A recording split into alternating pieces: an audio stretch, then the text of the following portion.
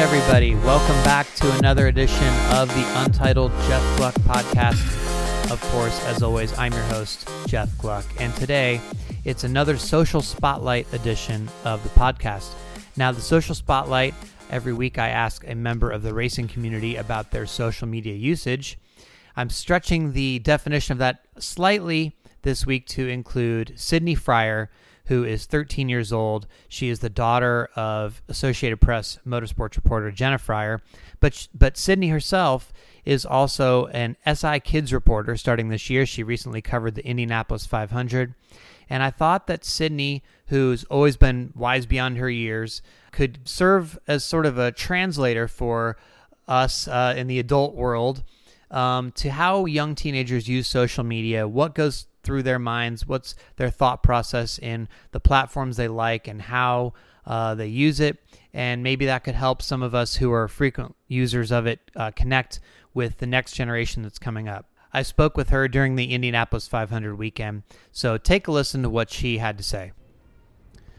All right, everybody, I'm here with Sydnee Fryer. We are at Indianapolis Motor Speedway right now, and we're going to talk about social media from a teenage perspective. Sydnee, first of all, how are you? I'm great. How are you? I'm doing pretty good. It's nice to be here in Indy, although by the time people hear this, it'll be long past that. But so just for background, can you tell people how old you are and where you are in school right now? Okay. I'm 13 and I'm in 7th grade right now. So obviously, social media is a big part of any 7th grader's life. And I know you're active in it on several platforms. First of all, can you rank the platforms that you use in order from like the ones you enjoy the most to the least? Okay. So I only use 3. I'm on Snapchat, Twitter, and Instagram. It's hard. It's probably a tie between I use Snapchat and Instagram most because I communicate through Snapchat, but I look at Instagram the most. And then I'm on Twitter a lot. I tweet a lot. So I'm probably most active on Twitter, but I don't use it as much for other things. So Facebook completely out. You guys don't use Facebook at all. Do any of your friends use it? I know one of my friend uses it to stalk family members, but that's it. Okay. So why don't you use Facebook? Let's start with that.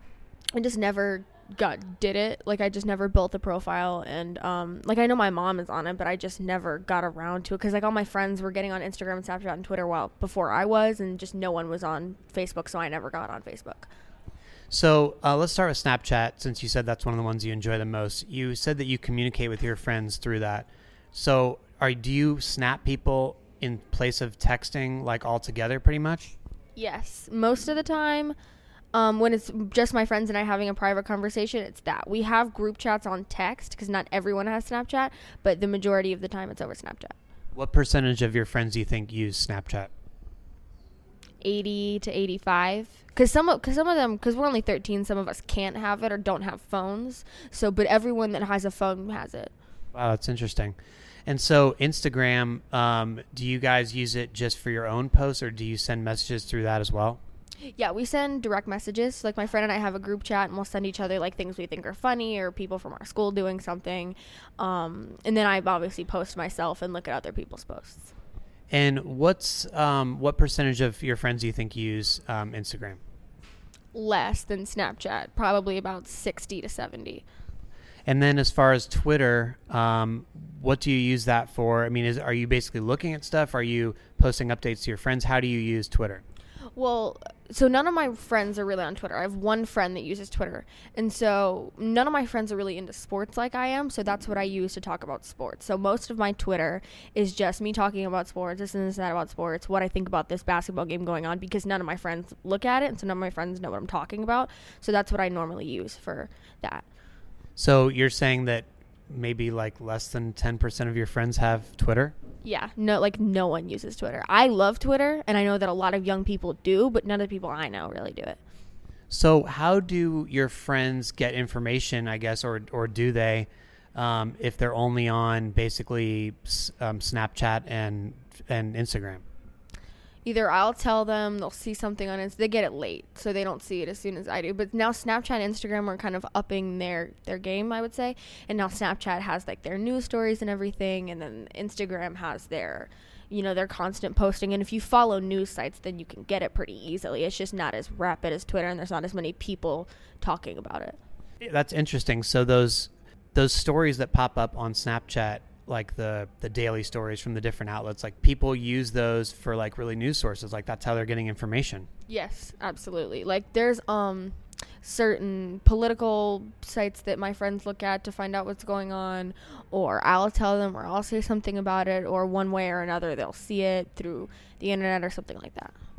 So I think that's interesting because, so let's say people are growing up this way and not even really consuming Twitter or Facebook, which is where most journalists are all posting their stories. Like I think when I post my stories, I'm tweeting it and I'm putting it on Facebook, and that's pretty much it.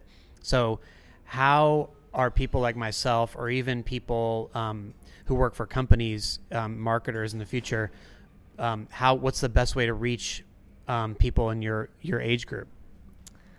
That's hard because I don't know a lot of my friends that like, I want to say not read, but they don't read like news articles and stuff like that. You could do something like I put my link in my bio, because you can't put links in through Instagram. So put links in their bio. They can promote it like that. Take a couple days to post things about it to promote it. And a lot of times it's just the first thing that comes up when people look up what they want to. Like if you type in a couple keywords in Google, the first article that they see is the one they're going to click. So that's part of it. But not really through social. Like my friends don't really read articles. I obviously read articles because I'm on Twitter and I follow a lot of journalists, but I don't know that my friends do. So how much like live video do you guys consume? Or, because we hear a lot about, Periscope, Facebook Live, even Instagram live stories. And then obviously people are like super into YouTube. How much video do you feel like you and your friends watch? YouTube, a lot of YouTube, like vloggers and stuff like that. Instagram Live is big. Like we'll watch comedians we like or athletes we like on that. Periscope, I watch a lot of Periscope because there are a lot of sports journalists that I watch that have shows on Periscope that air at a certain time, and I watch those. I don't know so much about Facebook Live or anything like that because no one's on Facebook, but definitely a lot of YouTube and a lot of Instagram Live. So in general, obviously there's a war going on somewhat between Instagram with their stories and Snapchat stories. What do you and your friends prefer in general? Snapchat stories, because it's what everybody's been doing. I noticed that the people who use Instagram stories the most are adults who don't have Snapchat because it never reached them. So if we're going to post something on our story, we're going to post it on Snapchat because it's easier. You can, even though I'm private on Instagram and like nobody can see my story unless I let them follow me, I get to pick and choose who I can select to not show my story to. So it comes easier like that, and just it's muscle memory. You just click Snapchat and take the first video you see. So that's interesting, too, because I think people are trying to get on the Instagram stories bandwagon, but that might not be a very good move if they're trying to reach younger people, because younger people are sticking with Snapchat. They're loyal to Snapchat, and it seems like they're probably not going anywhere. No, I'm definitely not. Like, I love Snapchat. I love the stories. I love the geo filters and stuff you can add to geo stories or whatever they're called. Instagram Live is okay, or Instagram stories. I'll watch a few, but I follow so many people that I follow over 500 people, and obviously over 500 people aren't posting on their Instagram stories, but it's over 100, 200 people, so I don't watch all of them because I only see the top in my bar. So if I think it's like the 5 most search profiles you look at, so I'll see like athletes stories I watch, but I don't see really anyone else's. So one thing that I guess would kind of weird me out not being on Twitter or Facebook is Twitter and Facebook both are somewhat of a history of what I've said or what's gone on in my life.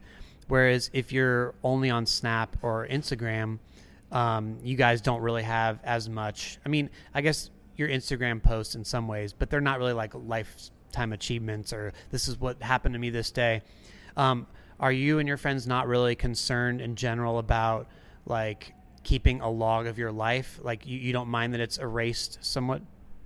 Well, Snapchat has their new memories thing, which I save everything to pretty much. Like every picture I take on Snapchat, every video, which is a good log. And then there's Time Hop, which is, it sends you Instagram and it sends you things from your camera roll. And my Twitter, because I tweet a lot the most. So Mostly from my Twitter.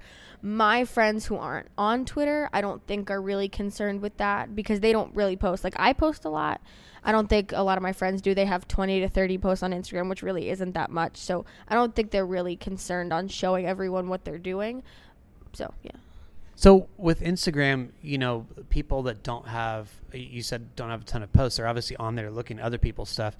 Do younger people, you don't have to speak for everybody, but do they go back and delete less popular posts on Instagram if they're like, okay, this didn't get a ton of likes, I'm just going to go ahead and delete this, and that never really happened? Absolutely. I do that too.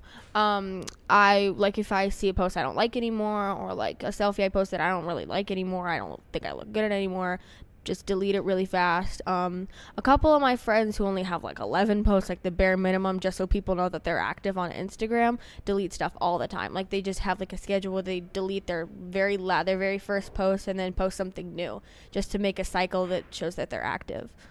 So why do you think there's a disconnect between what adults use and what younger people use in general? Because obviously, like, if I was going to say my friends, it's very, very Twitter heavy.